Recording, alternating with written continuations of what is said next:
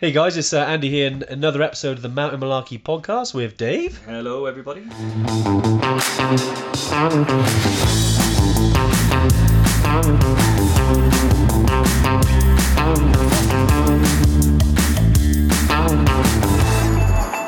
How we doing, Dave? Yeah, not bad. We realised that when we do the Tuesday tune-in over on Facebook, which we've been doing during lockdown, we had some comments and requests around, not everyone's on Facebook, but people still wanted to hear about the content. There's been some great stuff. We've talked about bags. We've talked about Battle of the Treks. We talked about trekking boots, mindset, fitness, loads of stuff. And we thought to ourselves, well, why don't we turn these into podcasts? Because, like you said, Dave, they're sitting down listening for an hour. Yeah, exactly, yeah. This is a great format. You can do it on the go, put it in your car, listen to it. It's a bit interactive, so you're going to have seen us answer questions and stuff like that. Yeah, it's a little bit different. But if you're listening to this, obviously, Yeah. And you have any questions about any of the things you hear, podcast@evertrek.co.uk. Awesome, Dave. Yeah, enjoy the episode, and we'll catch up with you soon. Yeah, all the best. We always like to pick a subject, and as you all know, anything goes on the Tuesday tune-in. But today we did want to talk about those things, and in particular, there's kind of several things. So there's the 7 things that kind of fears or kind of obstacles that can get in the way of adventure. Mm-hmm. So we want to talk about those today, as well as obviously all the usual questions that come on the Tuesday tune-in. So as always, any questions about anything to do with the trips, drop them in the comments, and myself and Dave can go through it. And certainly will. We've got a little announcement today as well. We're always announcing something, right? It's always something going on. So we'll do that sort of about halfway through. But right, Dave, it's weird that we talk about fears, but really, it's very fearsome. Fearsome. I haven't heard that word for a while. Yeah, we need to change from being fearful to fearsome. Fearsome. I like that. I'm going to write that one. Yeah. That's on a T-shirt. That's on a T-shirt, just like the Nepalese flag. Just like the Nepalese flag, yeah. And we decided to be the right way round today. We had James, who we trekked with to Kili numerous years ago now. Was about 3 years ago. He said, "Why don't you get some T-shirts and mugs and hats that are actually printed backwards, so that when we go on the live, because of the way it is, it's actually the right way round." Like Katrieve. It's actually the right way round today. Yeah, no, it's great, good. So that means we're on slightly different angles, isn't it? Yeah, it's weird to look at. It's all good. But yeah, fears. It's an interesting topic, Yeah. and it's one that I think when we speak to customers and people make that first call, it's, I would say, almost the majority of people when they make that first call, that first email, and they want to book on and they want to start an adventure. Really, are they like, yeah, book me on, let's go. Quite often they always say, oh, I really want to book on. However, I'm concerned about this. I've lost count of the amount of times that I've had to talk people through. I really want to do base camp, but I'm terrified of heights. Okay. So will I be able to do it crossing the bridges and things like that? We don't want to go too deep with this one. We're too soon. What would be the first one? The biggest fear that you think people are worried about before they go on a trek? The biggest. What would be the biggest one? It's as if we got notes, Dave. Yeah. What would be the biggest one on? But they're not in order. They're not in order. Yeah. I know. So this is the challenge now. I don't really know. I mean, I would say altitude. Yeah. Would that be number one? I'd say. Are you telling me it's altitude? I would have said altitude or fitness are probably the 2 biggest things that people are concerned about before they do the trip. Yeah. Because really, they're the 2. They're like physical limitations that people feel that if they come up against, they're not going to be able to overcome. Exactly. So if you get severe altitude sickness, the decision's out of your hands. You have to go back. Yes. And if you reach a point where you are completely exhausted and unable to do any more physical exercise, again, the decision is made on your behalf by that problem, and you have to go back. So I would say fitness, altitude. Yeah. Well, I think let's start with altitude. I think just some comments there. I think it was Sophie, fear of altitude, but it's your first time. Yeah, exactly. I think especially for people at the start of the journey, and I know a lot of people on the Tuesday tune-in today are varying levels of that journey, whether it's your first time on one of our trips or our altitude, or any adventure travel trip. It can be quite a big thing. I think as human beings, we do tend to stick things on that kind of proverbial pedestal. Yeah. And naturally I think we're also the best excuse makers in the world. Yeah. We'll always come up with some reason why not to do anything, unless you, of course, you're used to kind of go, no, shut up, we're going to do this, to yourself almost, which can be a bit. If someone sees you making that decision and talking to yourself, they're like, is this person okay? Yeah. But actually, it's just processing it in your mind.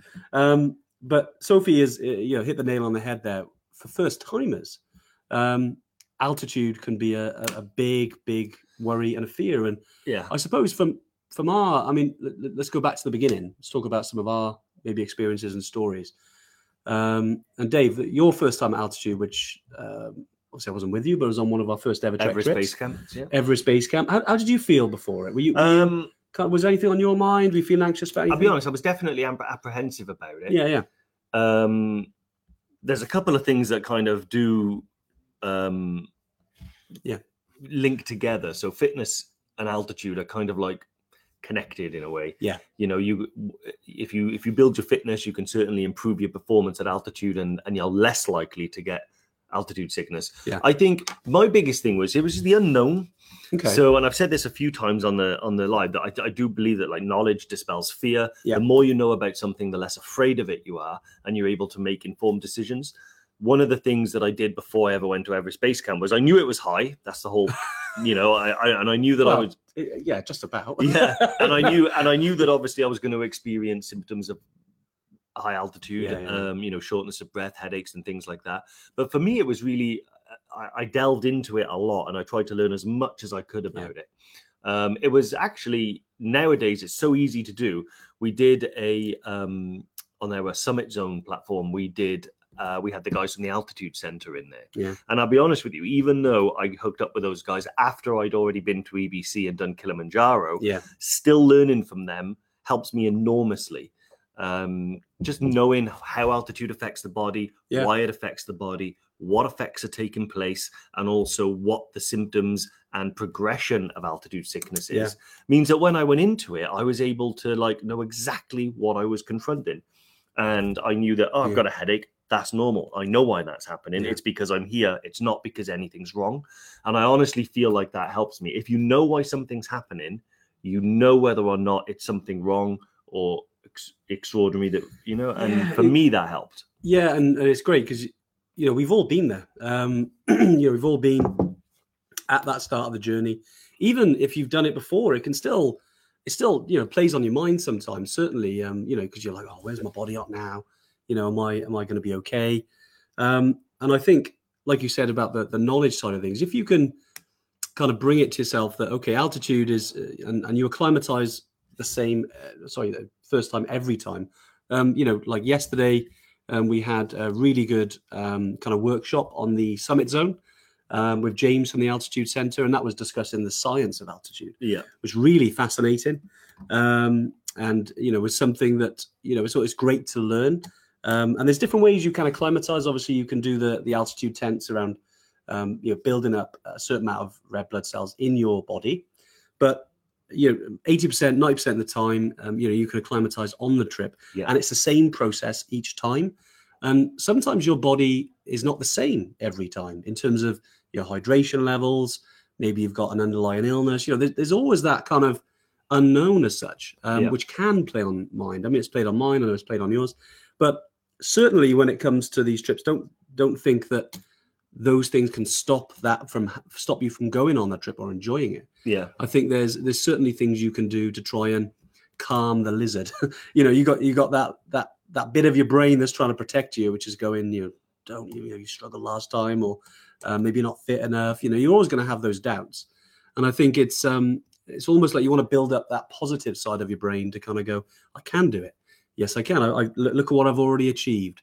Maybe there's reasons why you're going on this trip that you can use as fuel to actually get you going, and get you up in the morning and get you out there training and motivating you to push yourself.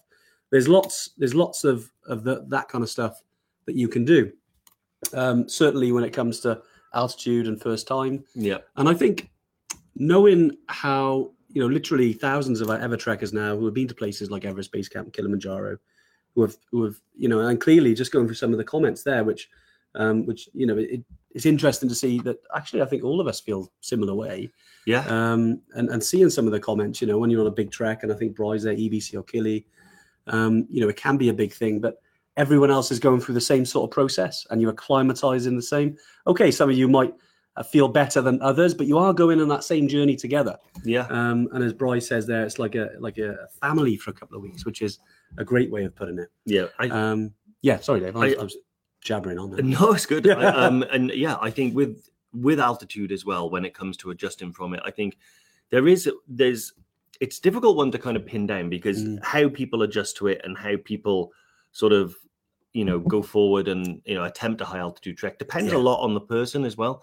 Sometimes you might have people who were concerned about their fitness, so go into there with those worries, and I think that can be rectified by some very easy training that you can do that shouldn't be scary and shouldn't put you off. And then there's the other side of the coin, which we've seen quite a lot of, which is people that are already really fit, take on a lot of challenges back home, and then they go to altitude and they have it in their mind that this is a challenge that needs to be sort of confronted like a bulldozer, and I'm just going to go as hard and as fast as I can, and I'm going to pitch myself against the challenge.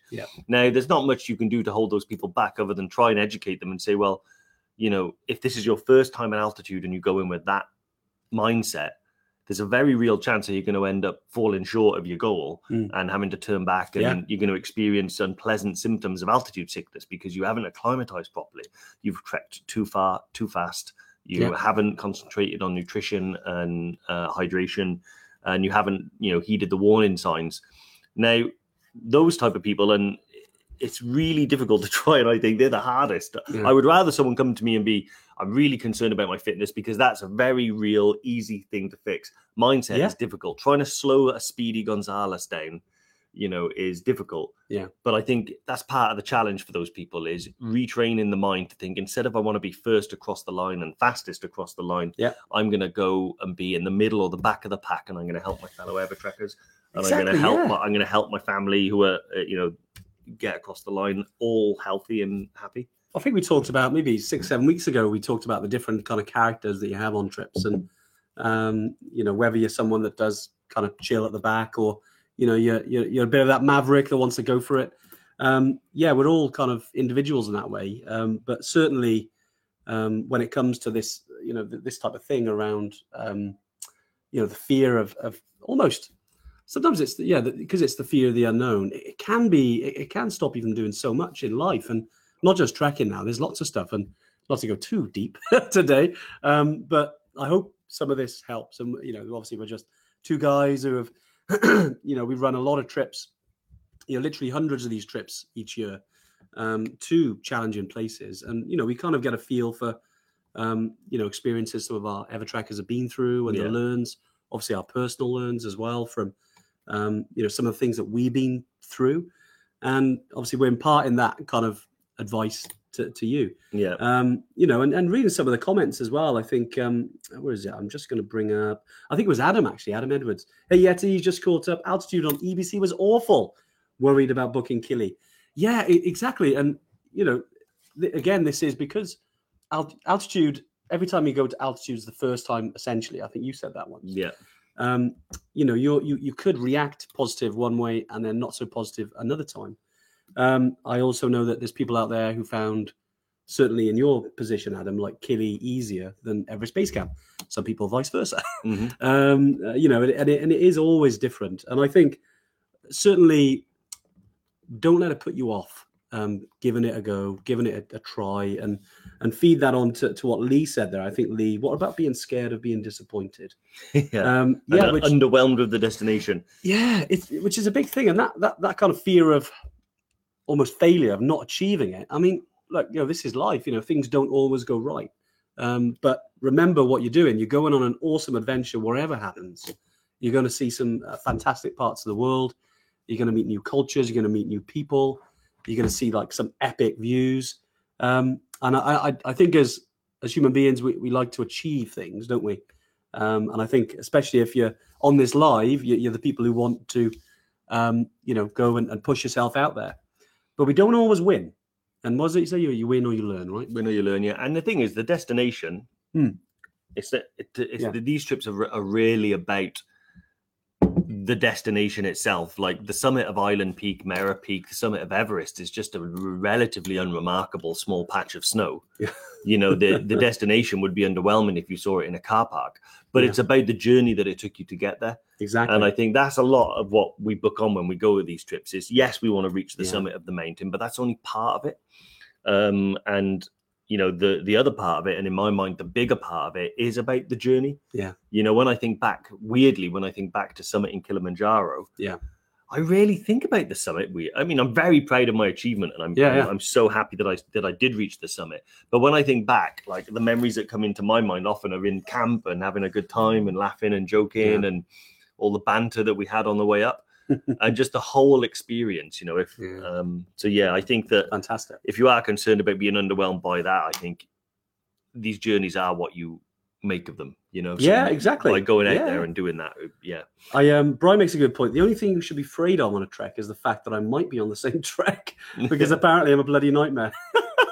Brilliant, Brian. Brilliant. Yeah. So if you are booked in, just if you want to check Brian's not on your trip, just email us. We'll let you know. You know, we'll put some warning tape around if he's in camp, just so there's a degree of separation. Only kidding, Brian. Brilliant. That's brilliant. No, it's some really nice comments as well. Sorry, we've got, so this is a relatively new setup now. We've got our laptops with all of our comments, and we've got a friendly little Yeti here as well, which haven't got a name yet. No, I don't think it's been named at all. We'll have to do that about this name. Does it come with a name? No. Well, we got to, even if it did. Yeah, we're going to change it. Got to rename it. Yeah. Any recommendations for what we're going to call our little Yeti here? Do let us know. That was a Father's Day gift for my daughter Ellie. So I thought it's going to be on the live with us. Why not have another Yeti on the live? But no, some wonderful comments. Heather contacted Andy. Must be not long after we set up Evertrek. It was a long time ago, Heather, wasn't it? Worried about my fitness. Can't remember his reply, but I talked myself out of booking a trip. Well, I didn't do my job properly, did I? I was going to say, what did you tell her? But fast forward a few years, we've done Kili, Machu Picchu, and with Evertrek, and often kick myself to have left it so long.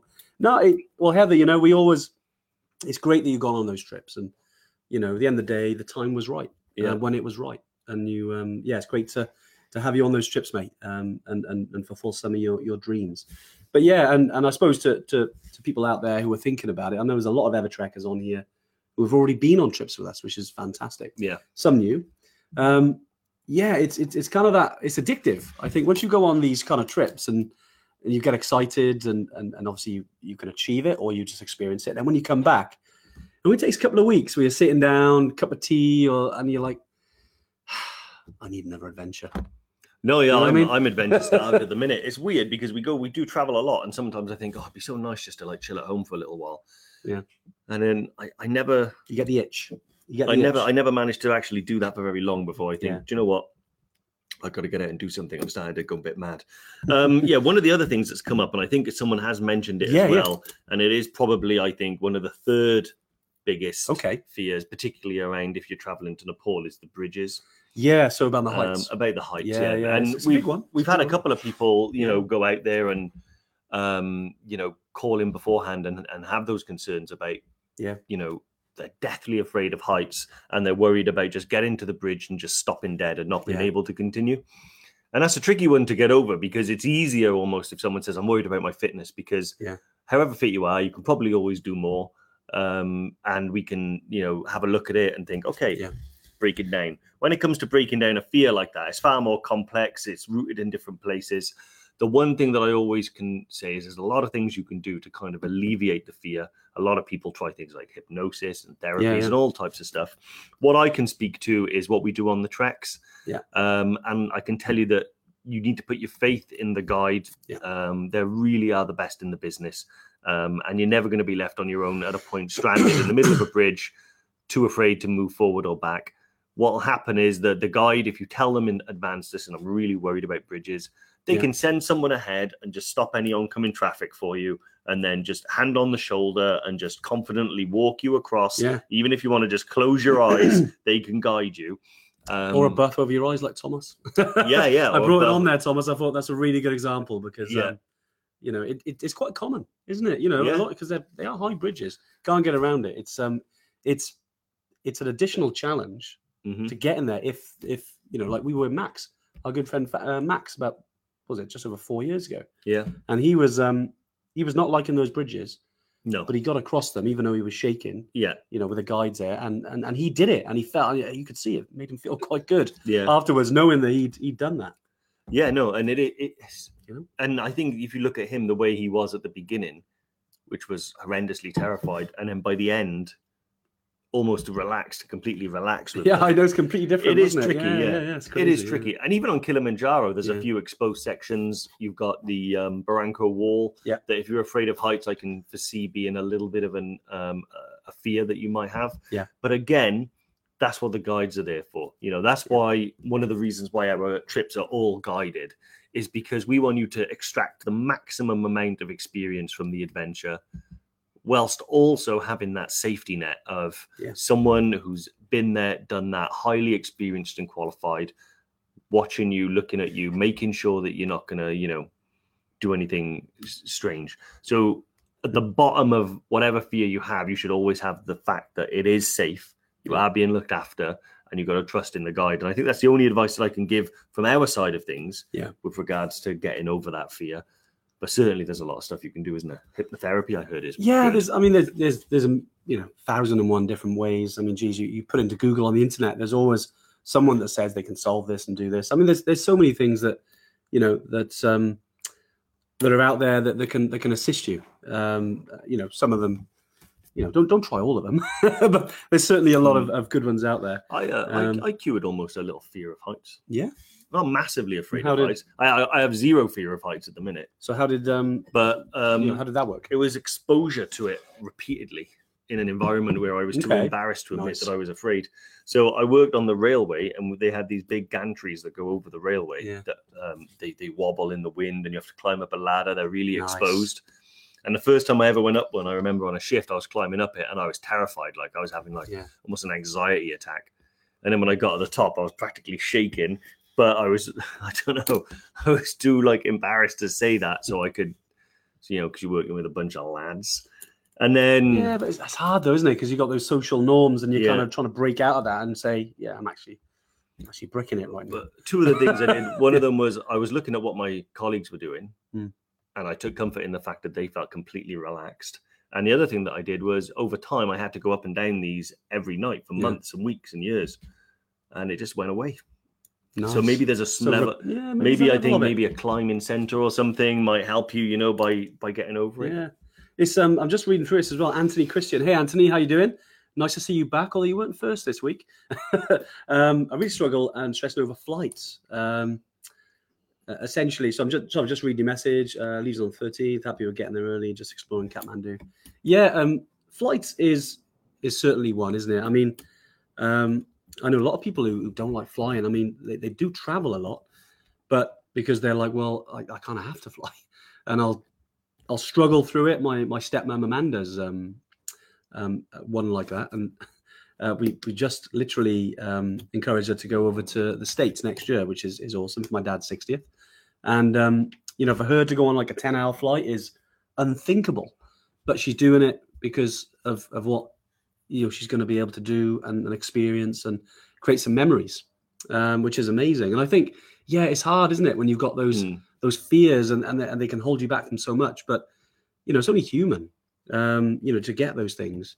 But I suppose the other side of fear is something we can all aim for, because we all have those thoughts and those doubts.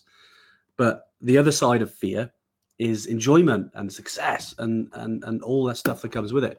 Just got to almost get to that tipping point and push yourself and you're through it. And sometimes that takes longer than others. Yeah. I'm thinking about the exposure side of things. Maybe I can get a air crash investigation or something to watch that. Maybe there might be. I mean, if you've got an Evertrek buff, why don't you just wear that? You don't know you're on the plane. Oh, I love. Ever watched the A-Team? B.A. Baracus, they got him on a plane sometimes. See, I got no problem with flying. It doesn't bother me at all, except for the fact that I find it crushingly boring. Yeah. So I just sleep. You do sleep a lot on planes. That is it's the best way. True. It's like time travel. Yeah. But yeah, awesome. I was having a quick look. So I know. I'm just going through some of the comments. We've got Tony Davis as well. My friend was white as a sheet the morning off the Barranco walk. Couldn't eat, couldn't speak.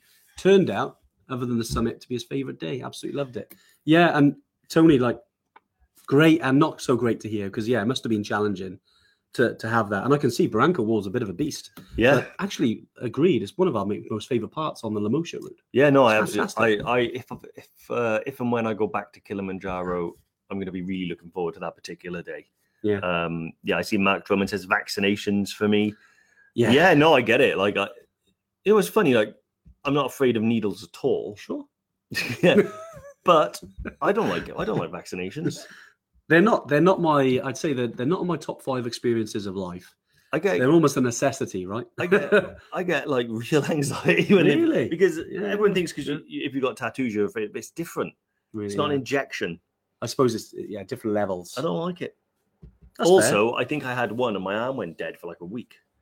Yeah, it was quite a powerful one, wasn't it? Yeah, I'm not sure what it was actually. I can't remember now, but I remember I had a dead arm for like a week. Wow. But yeah, no, unfortunately, again, vaccinations, that's one of them where in order to get over that fear, I just I Google, well, I just jump on Wikipedia and do a quick search of rabies and things like that. Wow. And, okay, so the essentially, if you don't know the vaccination, what happens after? knowledge dispels fear. You see, That is true. That is and true. when Very I true. learned That is a about, good way. funny enough, when I learned about rabies, my fear of the jab completely dispelled, and I see. all I was left with was the desire to not have rabies. It's really interesting though, and some great comments here. I think Andrew Scott, how you doing? EBC was the first time I came across sleep apnea. Quite frightening. Mm. Yeah, definitely. I mean, that's definitely situational fear that you're like, oh my God, what's happening to my body right now? And I suppose, again, going back to what Dave said there around knowledge, is that sleep apnea, and essentially, sometimes you're asleep and you're like, you like gasp. It's quite common at altitude. Essentially, your body is adjusting. Try not to get too worried about it unless it's happening like a dozen times an evening. Then have a chat with your guide and check some of your stats and see how you're doing. Diamox helps with that. Yeah, it does. Yeah, Diamox, you're right. Yeah. and Diamox is another Diamox. thing that we can all use. I use it on Kilimanjaro. I've had absolutely zero trouble on EBC. Yeah. But on Kilimanjaro, decided to join Team Diamox. But you got the summit. Yeah, and I did. And this is why I really do believe that looking up and learning as much as you can about what you're doing really helps. I mean, it works for me. Some people might think ignorance is bliss, but for me, when I was on Kilimanjaro, when I started to feel a bit rough and I recognized the symptoms above and beyond what I was used to, and I was like, oh, okay, so in my mind, it was like a spectrum. And it's like, okay, the needles move just slightly north of where I'm comfortable with. I'm going to take Diamox now just to bring things back into comfortability. And, the most important thing is I get to the summit with my friends, and I did. Yeah. Well, mate, one experience. Yeah, it was amazing. I think it was Sophie. I think you're asking about, is this to do with the, no, actually it was Jerome. Sorry, Jerome. Hi, Sophie. I'd attend all to myself on Kili, well worth the small expense. Yeah, definitely. You can do. Sophie, drop us a message if you want a single supplement tent. We can add that on. Certainly if it's saying that, if I was going to say, if you want to avoid any snorers, I think because obviously it's only canvas, you can still hear people next door to you. But yeah, I know you mean it's nice to have your own space. But also as well, I mean, we're talking about maybe fears and things like that. Actually, I think just from my own personal experience about sharing with other trekkers, it is because the tents, there's more enough room to have basically like two sleeping bags, 2 mats, and then all the bags down the middle. So you got kind of your own little divvied up space. Yeah, it works. It definitely works, but it's nice as well to have someone there to chat to, especially if there's things on your mind. Obviously, you can do that anyway outside of it, but sometimes, if you wake up in the middle of the night and you're not feeling well, someone there to kind of to be there for you as well. Just something to think about. Obviously, we can get the tent sorted. Hey Joel, how you doing? Nice to join on the live. Yeah, and it's certainly something we can do as well. And like for me and Dave shared on Kili, and luckily I had really, really heavy duty earplugs. But you were kind enough to borrow me your sleeping mat. Yeah, the comfortable one. Swings. See, and swings around. If we weren't sharing, you know, those things might not have happened. Exactly. But I don't mind sharing with someone. I think it's always all right. I think you're kind of lucky sometimes. I think because we've shared so many rooms together, like it's got to be in the hundreds now. That we're kind of used to each other now. So like, yeah, I suppose we are, aren't we? Like, like whatever happens, it's just like, yeah, I there's no surprises sharing a room with Andy. The only like. Is this the hidden secrets now? Is it around sharing? Yeah. Actually, what happens in the tent stays in the tent, right? But no, it is good, and I think there is certainly like plus points to sharing and things like that, because like what big one you said is it does give you that kind of little bit of comfort knowing someone's there, and if you have like a problem in the night that you can sort of alert them and stuff like that. Yeah. But I think I'd like to try it on with a solo tent just to see what the experience is like being on your own at night in well, I was at Machu Picchu last year. You know, I had my own tent, and it was don't get me wrong, it's nice to have your own space. Yeah. You know, it is nice to have your own space, and you got a bit more room to unpack and stuff. And but yeah, there are so many benefits to sharing. But you know, that's what we can accommodate for both, obviously. Yeah. But no, some really cool comments. I think someone mentioned as well, because I want to make sure that we cover some of these. Who was it? Was it someone mentioned around the cold? If it's you, Lee Wyatt has said that he spooned a man, and he's not ashamed to say it. If it's cold, it's cold. Wow. Okay. Yeah. Were you the big spoon or the little spoon? That's Who was it? Oh, Sitar. I think it was Sitar. I was scared of the cold and the toilet situation. Yeah, exactly. Common things. Certainly with the cold, you know, because you want to make sure you're comfortable, and we're going to some harsh environments. Whether that's Kilimanjaro, whether that's Everest Base Camp, you know, even on Machu Picchu, you know, on the Tomokaea route, I woke up to 6 inches of snow, and you know it was cold, and you're kind of thinking, well, I mean, I'm on the edge of the Amazon here. Surely it should be quite warm, but this is the mountains. You know, it makes its own weather sometimes. So yeah, but being prepared for the cold, I think, especially if it's on your mind, there, you just want to, as long as you make sure you got the right gear.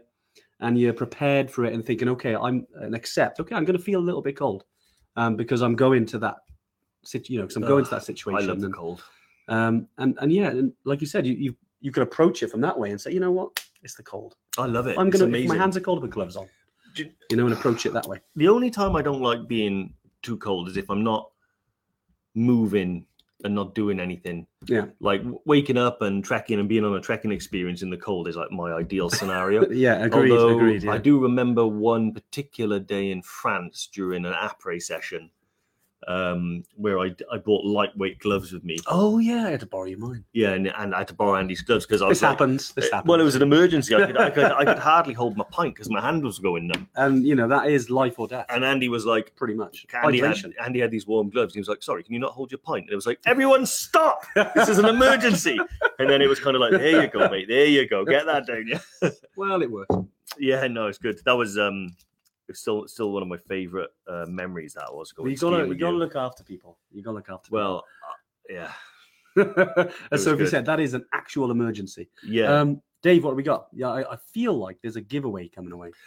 So one of the things that we wanted to talk about, and we kind of teased it. I'm just gonna. This isn't a post-it that I'm putting there, and if you see me looking down, it's not because I'm reading it. We teased it last week, but we're going to be launching a Cliff giveaway. Loads of you might have seen that we have a really, really cool association with Cliff Bars. We've always used them for years, and so we were really pleased to sort of reach out and get the connection with them. Rosie particularly has been a really big driving force behind that. Yep. And they've sent us some awesome prizes and stuff like that we're going to launch. So the competition is going to be a kind of fun caption contest. Yeah. We've got 3 awesome prizes. You know, like lots of sort of yummy goodies and merch and stuff like that. Is that your writing, yummy goodies? That was off the cuff. Don't tell them this. And so we're going to be announcing the winner of the caption contest on next week's TTI with a gentleman called Craig not from Cliff. Definitely didn't look over there to read his name either. So it's going to be going live afterwards on this. And there is something else that I'm supposed to say, but I can't remember. Well, yeah, no, honestly, we're really excited to have Craig on, to talk about all things Cliff Bars. And this is going to be a great. I can see you finding out what else to say. But yeah, essentially, Cliff have been a really good partner of Evertrek for some time now. And we felt it was only right to get them on the Tuesday tune in. And Craig has obviously given us his time and some freebies as well. So as Dave said, that next week we can do that. I think it's posting after the live. It'll be in the High Altitude Evertrekkers group because this is just purely on Facebook. Is that what they said? That's what I was finding out. I remember. Is it just on Facebook or just on Instagram? It's just on Facebook. Zach pointed at me and made me commit that to memory, and it's evaporated immediately. But you know what? Just on Facebook. That was his fear, and he's had to learn to get over that. Brilliant. But yeah, no, I'm really kind of excited about that because Cliff are awesome. I use them a lot because their bars actually come with pieces of Cliff inside them. Wow. So when you eat, you are part of the mountain. That's interesting. They never told me that. Nor did I. No. You sure that's not like nuts? No, that's fact. Okay. That is, yeah. Right. They've got vast farms where they grow cliffs. And Brian makes a good point there. Caption time. I can see me going to Facebook jail again. Yeah, I mean, be careful with those captions. Dave Rimington, I'm not mentioning your name. But yeah, definitely with the we like a good caption contest, don't we? Yeah. Have fun with that. That'll be on the group just after we've finished on the live. So good luck. And like I said, Craig will be with us next week. Lee Wyatt has asked what a caption contest is, but I don't know with him. Is he winding me up or does he genuinely not know? He knows. Do you reckon? Yeah. I'm not 100% convinced. Lee, if you don't, ask Dave Rimington. He knows, or Bry. They know exactly what kind of constitutes a good level of caption. Yeah. I'm sure Bry or Dave and some of the other Yetis who have been part of this over the years can share. But no, it is, be careful though. Don't go to Facebook jail. That's not good. We want you to keep you on here instead of going elsewhere. Right. We've got about 20 odd minutes. So a couple of things around, I mean, I know drag you away from the fun stuff, but I just want to, obviously finish off stuff around the fears and some of the things potentially stopping you from going on adventures. We've talked about maybe some health stuff as well, which I think is important to cover because I think a lot of people are worried about health. And I'm not talking about just the altitude now, but maybe about because you've got some condition that you then don't want to go to, or an injury, which is 100% like right, because you've got to look after your body. And health is everything. And, it's good to get that checked out. But also as well, on the flip side of it, we've had a lot of people with injuries and health conditions who've done these challenges. I don't think I've done a trip where I haven't been nursing an issue. First time I went to EBC, only time. The only time. Yeah. Because what was it? The fourth time we went to Everest Base Camp together, you had shingles, didn't you? Oh, that was a barrel of laughs. That's my one advice I think I would give to anyone, that if you do have shingles and you have a trip, just contact us and we'll reschedule you. Don't go with shingles. It's an absolute nightmarishly bad condition. Well, because I didn't know anything about it. I was like, it's just a painful rash in it. I'll deal with that. But it's so much more. It nukes your body, man. It's so hard. But I did it and I reached EBC. Exactly. It's all good. And but Chopper Club on the way back. Chopper Club. Well, only on the last day. Oh, yeah. Sorry. Yeah. Felt like it wasn't exactly the Flight of the Valkyries, was it? No. And the thing is, I met Anuj at Namche, and I'm like, I know he ain't walking. That's true. Well, Anuj's actually here this week, isn't he? He's he's flown over from Nepal. Got to have a good catch up. Obviously, because it's mid-season for us now. It's monsoon over in Nepal in sort of June, July, and August. So, Anuj, who looks after our operations over in Nepal, he's having some downtime. So he's heading over. He's been around Europe and he's coming to Wales. Be great to see him. Yeah, it's been really looking forward to him. But going back onto the health stuff and things like that. Yeah, it is a little bit annoying because a lot of us have picked up stuff, that can potentially hamper a trip, whether it be a sort of an injury or an illness or a chronic condition. Yeah. The one thing I will say is that I'm continually impressed by people who are able to kind of overcome those things. Yeah. And really, when you see some of the things that people do, summit in Everest with double amputees and stuff like that. Yeah, it's massively inspiring. You'd be amazed what you can achieve, even if you do have to manage an issue. And we're always happy to lend a hand as well. Yeah. Like we've had some people that perhaps have let us know about an issue and we thought, well, do you know what? That would be really handy to have some extra porter support on there to help, because there is things we can do to manage the load and the itinerary. Yeah. You know, so if you are, if you're able to do it, but you can't carry a heavy backpack we can deal with that. If you need an extra day here or there, I'm certain we can work it out. Yeah. Most important thing is for us that if you do have an issue, is all you got to do is get the doctor to say yes and get your insurance company to say yes. And if those two things happen, then there's no reason why we would say no. We'd be more than happy to get you out there and get you achieving something awesome. Well, that's it, isn't it? We hate to say no at Evertrek. We're always like, okay, well, how can we make this happen? You know, and there's always a way. There's always a way we can do it. Obviously, you don't want the detriment to your health, but we can definitely sort something out. With like Dave said there, we've had a lot of people, some people with severe disabilities, and they've brought like a team of carers with them.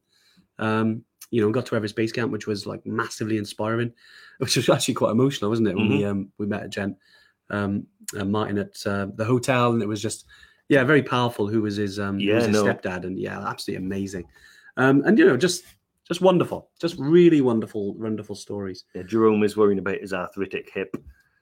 Jerome, reinforce it with some stone. That's been arthritic since you've been seeing Killy, so I wouldn't worry about it, mate.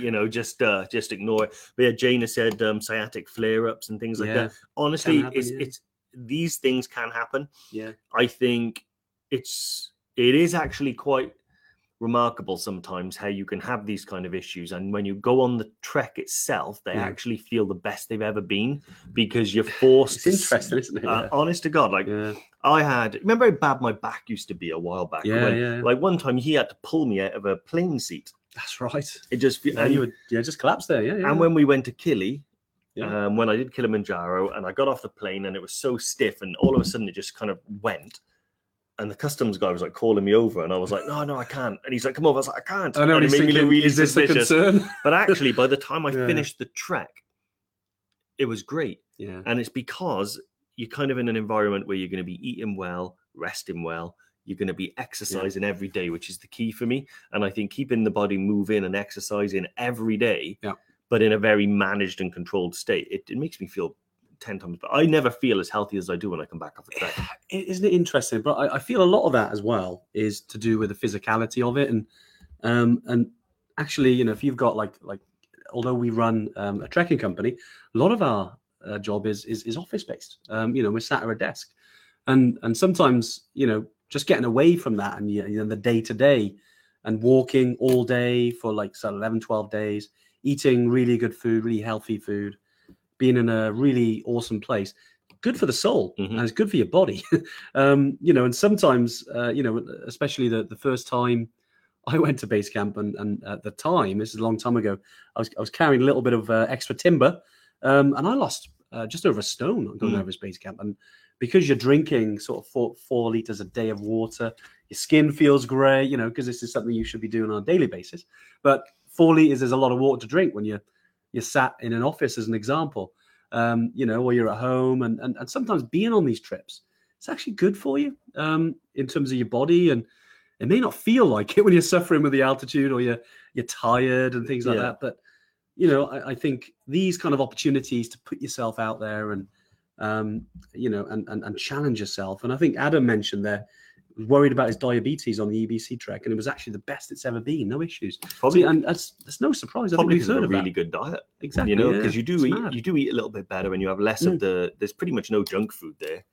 But actually, talking about losing weight on trips, John, our friend, the Great Bald Yeti, it was the opposite. He gained weight on Kilimanjaro. That's mad. But the food's so good. They do feed you so well on Kili. It is, and you need it. You need the fuel. That's the one thing I'm so thankful of, is that I never lose my appetite at altitude. Yeah. No matter how I feel, even on the day when I felt a bit rough when we got to Lava Tower, I was in there. I was like, oh, I don't feel very well. Chicken. So Brilliant. And that's why I always make sure I sit next to you. Yeah, that's it. And one of the things at altitude that I've just accepted over the years, because I've luckily never had any bad altitude issues. Going to Everest, which I've been to Everest 5 times. But one thing that always happens is I do lose my appetite. Not massively, like you're talking 1 meal a day. I'm just like, no, I'm okay.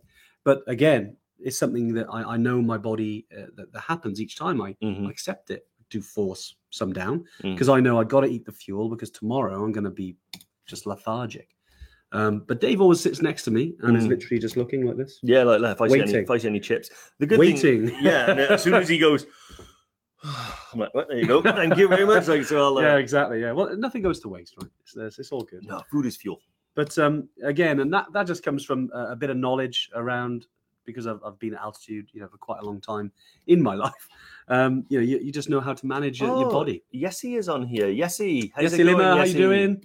One of Jumbo, one of the very best guides on Kilimanjaro. If you head out there and you're lucky enough to have Yessie, what an amazing guy. Love that guy. Strong heart, strong mind. I'm trying to remember the rest now. Yes, he's going to be telling us off. Don't think it, just dream it. Power to the people. Yeah, nice. What a man, Dave. Never forget. Always great to have one of our Evertrek guides on the live. Yeah, and I think also as well, a big part of it, and something we haven't covered actually, which I got written down here because we covered lots of it, is the bit about that some people think they can't do it. They think it's too much in terms of for them, based on maybe they've done the 3 Peaks Challenge in the UK, or they're out and about in the mountains. What would you say to kind of that kind of bracket of people? I can't do it. It's not enough for me. Yeah, I would say honestly that self-limiting belief is something that I think a lot of people have. Yeah, and I can promise you, it's largely circumstantial. I had it myself. Okay. I genuinely had this belief that I would never ever be able to go trekking in the Himalaya. That's something that other people did. It's not something that people like me, my background and my health and my status did. Yeah. How would I get the time off work? Yeah, I'm not fit enough. When have I got time to train? But they're probably all mega rich millionaires. I'm not that guy. Yeah. A lot of these things, and there's no way I'm fit enough. Yeah. And then honestly, one thing that really helped me was you just got to put, I don't know why, it's almost like I'm pig-headed in this respect. I'll just carry on regardless. Right. And I honestly think that when you break it down, you think, well, why do I think that way? Yeah. Why do I think that I can't do these things? For me, there was a lightning rod moment where my idea just hit the ground and became real, was when I saw that you went. Yeah. And me and you sort of worked together and we were friends in the past. Yeah, and then we got separate jobs and went separate ways. Yeah, life happened. But on Facebook, I saw that you had posted a picture and you were posting your blog that you were writing. Yeah. And I was like, what's he doing? What's he up to? And so I looked at his blog and I was like, my God. I was like, he's going to the Himalaya. And immediately then I was kind of like, well, we got very similar background. We had the same job. We lived in the same sort of place. We had the same sort of lifestyle. I was like, well, why can't I do it then? Yeah. And then I don't know why, but it just dawned on me that anyone can do it. Anyone. Yeah, they can. And one of the things that really helped me as well was a book recommendation from your wife, Jen. Yeah. Called Atomic Habits. Good book. It was really good. And I think that's a remarkable book. Again, they'll never send me a free copy or anything. No one ever does. But basically, it's about changing your perception of yourself and what you can achieve by doing tiny little changes. Nothing really significant at any one time, but all those tiny changes add up to something big. So if you want to be an adventurer and you want to go hiking in the Himalaya, but you think that's not me, well, the first thing to correct is that decision in your brain that's not like you. No, if you identify as someone that wants to go trekking in the Himalaya, then you are that person. Yeah. And then you think, well, how do I make it happen? Well, I'm not quite fit enough. Well, I'm going to walk for half an hour a day. That's easy. Yeah. All I got to do is leave my door, walk for 15 minutes in one direction, turn around and walk back. Nice. Easy. And if you do that for a few weeks, I guarantee you before long, you'll be doing an hour, half an hour that way, half an hour back. Yeah. And then you'll think to yourself, I wonder if I can beat my time. So you might jog a little bit one way and jog a little bit back. This is exactly how I got fit and lost all my weight, was that exact way of doing things. Nice. And within a year, I had completely transformed into someone I don't even recognize now. I need to get back to those little habits. Yeah, who is that? But where I could, but where I could cycle 100 miles, I could run 13 or 15. Yeah. And I went to Everest Base Camp, and all of a sudden I believed I was. And all I did, first of all, was change 2 things. I decided that I wanted to do it, and I walked for half an hour a day. Love it, Dave. Remarkable. And it's interesting, and that's a good point. And just when you started there around, okay, you decided that you wanted to do it, which is a big thing, making decisions in life can be quite hard. And especially when there's many things to think about. You've got a family, you've got responsibilities, job, money, we've got all this stuff that's part of life, right?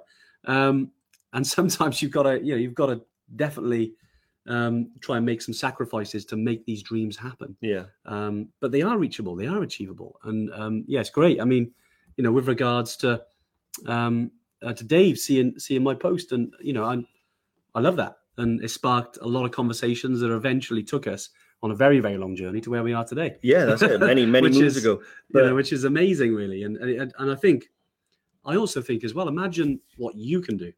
Imagine the family members, imagine the people who know you and what you can do to inspire others as well. Like, just by putting it on social media and talking about it and saying, and maybe what challenging it is, that might inspire somebody else to want to go. It really does. That's my one thing that I hope people take from these videos and podcasts and things like that. If they just see one thing or hear one thing that makes them me reading your blog, if that has the same reaction, that's brilliant. And you will inspire people, I promise you.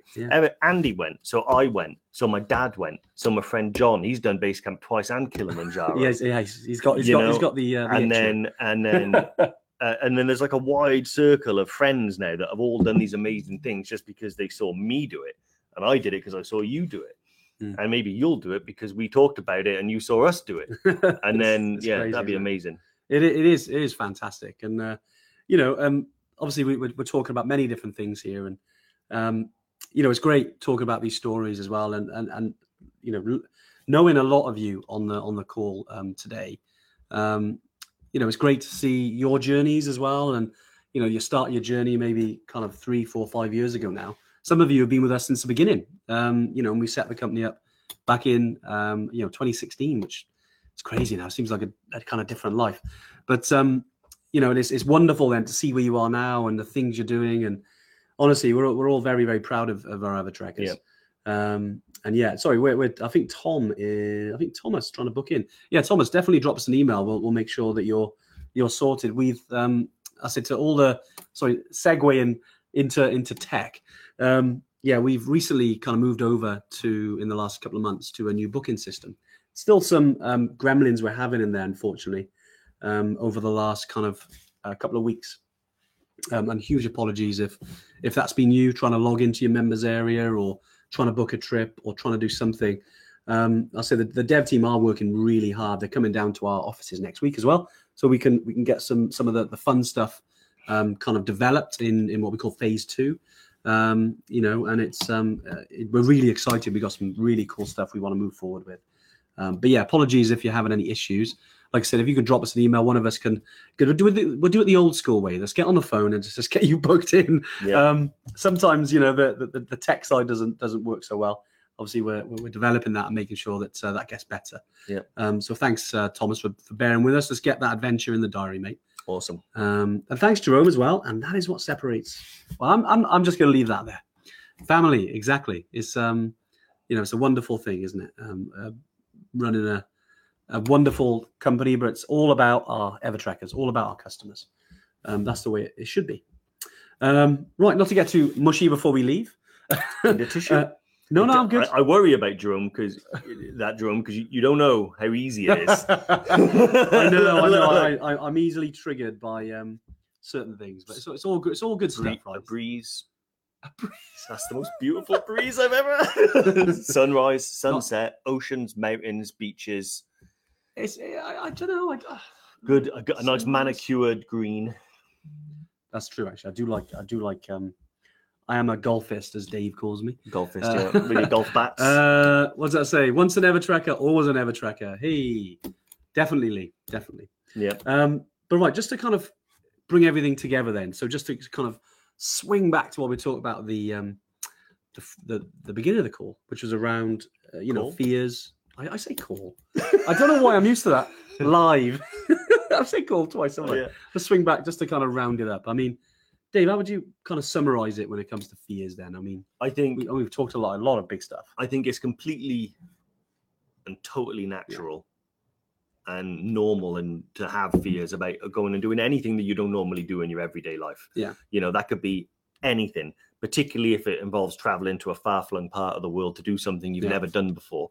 I think one is don't beat yourself up about if you have any objections or fears or concerns about doing stuff, but equally don't treat them like blockages, treat them like challenges. Yep. Understand that every challenge can be broken down into manageable chunks, and that you do have a massive support network around you of friends, family, and Evertrek, and Evertrek's family and friends, and all of our knowledge. Yep. So if you decide you want to do something, you've got an incredible engine behind you pushing you forward. And I honestly think there's nothing that can't be done. And I do love that amazing attitude. You know, at the risk of plugging a competitor, I do like it when Nims, way back in the day, said he was going to do all 14 peaks in under 7 months. And I remember thinking, not possible. Can't be done. Well, that's when he changed the name of his project. Exactly. It's a project. And then he went possible. and then he went and did it. And now there's someone else trying to beat it. And then other people are doing other things. It's the Roger Bannister effect, isn't it? You know, when he did the 4-minute mile. Oh, right. And yeah. he achieved I it. forgot who that was. Sorry, mate. I know it's a long time ago. Yeah. No. And then, what was it? Within the next 6 months, like several other people did it. Yeah. But he was the first. And because he showed that it can be done, other people followed him. It's amazing. I'm telling you, if someone's going to do a sub 2 hour marathon, right? And then I guarantee you it's going to be smashed. Yeah, definitely. Yeah, you know, so, Agreed. and although they are grand and huge examples, they do apply to us as individuals. Yeah. You know, so if there is something that you want to do, I guarantee you it's possible. It's just a question of how and when, and we can make it happen. Fantastic. Well, look, really, really great live today. I really enjoyed that. I thought there's some lovely comments. Great to see some familiar faces and new faces. You know, I hope you all enjoyed it as well. I say to talk about these kind of things. I know we've gone deep today in a lot of you know, a lot of different parts around fears. And Dave, you finished it really well. I think I'm going to get mushy now. Mushy. Sorry, I stole Jerome's. Yeah, that's fair. That's fair. That's fair. Brilliant. Well, like I said, we'll be back next week with Craig from Cliff. Yep. I had to read my notes again there. Yeah, can't wait to have him involved. As we mentioned as well, don't forget to, after this has finished, go over into the group, get involved with the captions contest. I know Zach and Rosie will be posting that over in the group. Yeah. Always, you know, nice bit of fun. Also some freebies as well. So make sure you get yourself. Funniest caption wins, most offensive wins. I don't know. Usually, I think it's funniest wins. Is it funniest? I don't think it's most offensive. Sometimes it's the same. That's a valid point. No, brilliant. I hope it's been useful today, and we'll catch you guys next week. Thank you very much, guys. Take care. Adios.